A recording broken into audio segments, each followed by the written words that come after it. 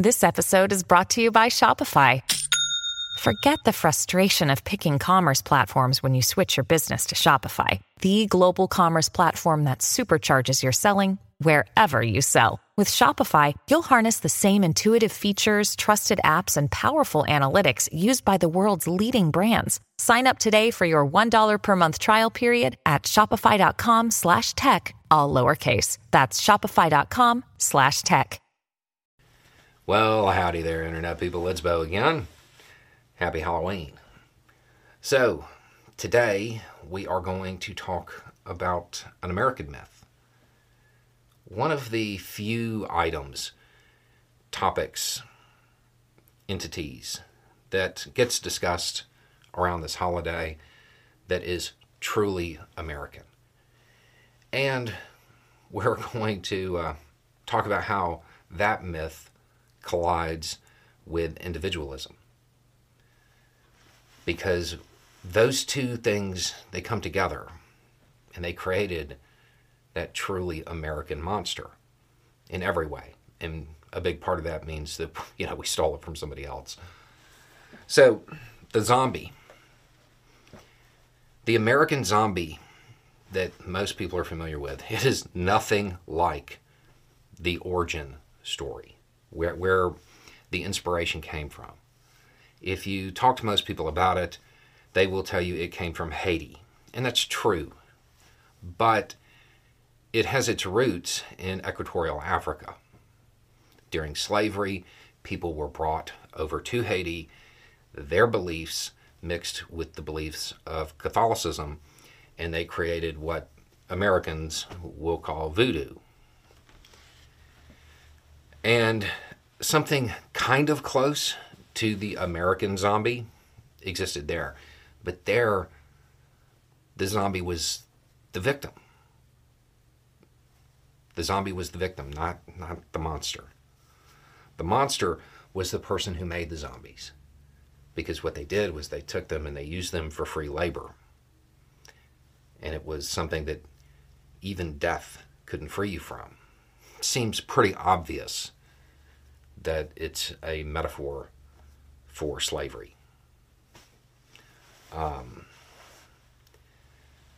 But as things typically happen, Americans found out about it. Why?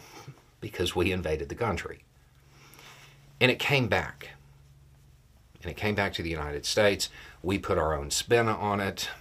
And then eventually it evolved into its own creature.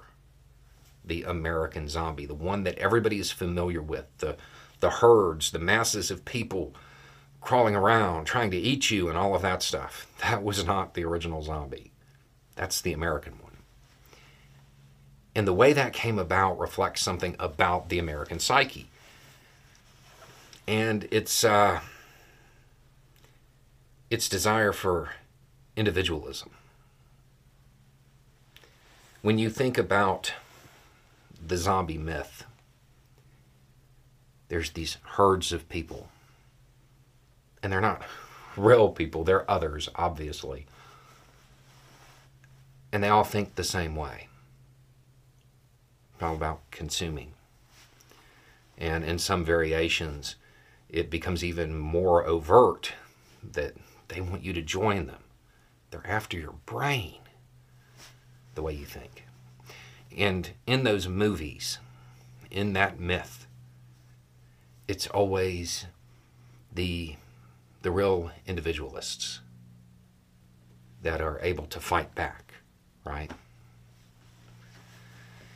And because of that, you see a lot of people who still believe in the rugged individualist myth, that Johnny get your gun, Rosie the Riveter type thing.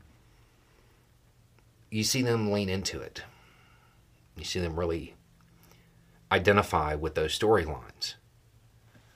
But one of the things that I've always found interesting is that when you actually follow the stories, the only way the rugged individualist survives is by teaming up with rugged individualists. and forming a network, a group, who all have the same purpose. It's one of those things where the myth showcases that the myth is wrong. One person can't fight off a zombie apocalypse. A network, a group can. One person can't change the world. That's great man theory. A network, a group can, a small one. The zombie myth, it doesn't show that the individualist out there acting alone saves the world. It shows that dedicated people teaming up will. We should probably try to reframe that and use that. I've talked about it on the channel before, but it's been a while because, basically it's starting to do 24-hour-a-day news channel. But one of the best ways to get people interested in emergency preparedness is to not talk about hurricanes or wildfires or earthquakes or blizzards or whatever happens in your area, but to talk about zombies.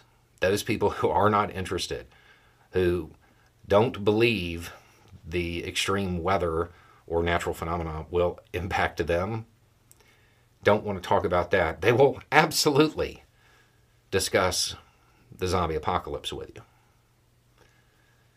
And if you are prepared for the zombie apocalypse, if you have an idea what to do then, you can probably make it through the other stuff. So it's a good teaching tool. It also can be used jumping from that to building community networks, which is something that we have been talking about on this channel for years, except for recently, that we will get back to. Because everything that is just a world on fire right now, it has to be changed. And the way it's going to be changed, the only way it really can be, is by small, dedicated groups of people working together to fix it. Anyway, it's just a thought. Y'all have a good day.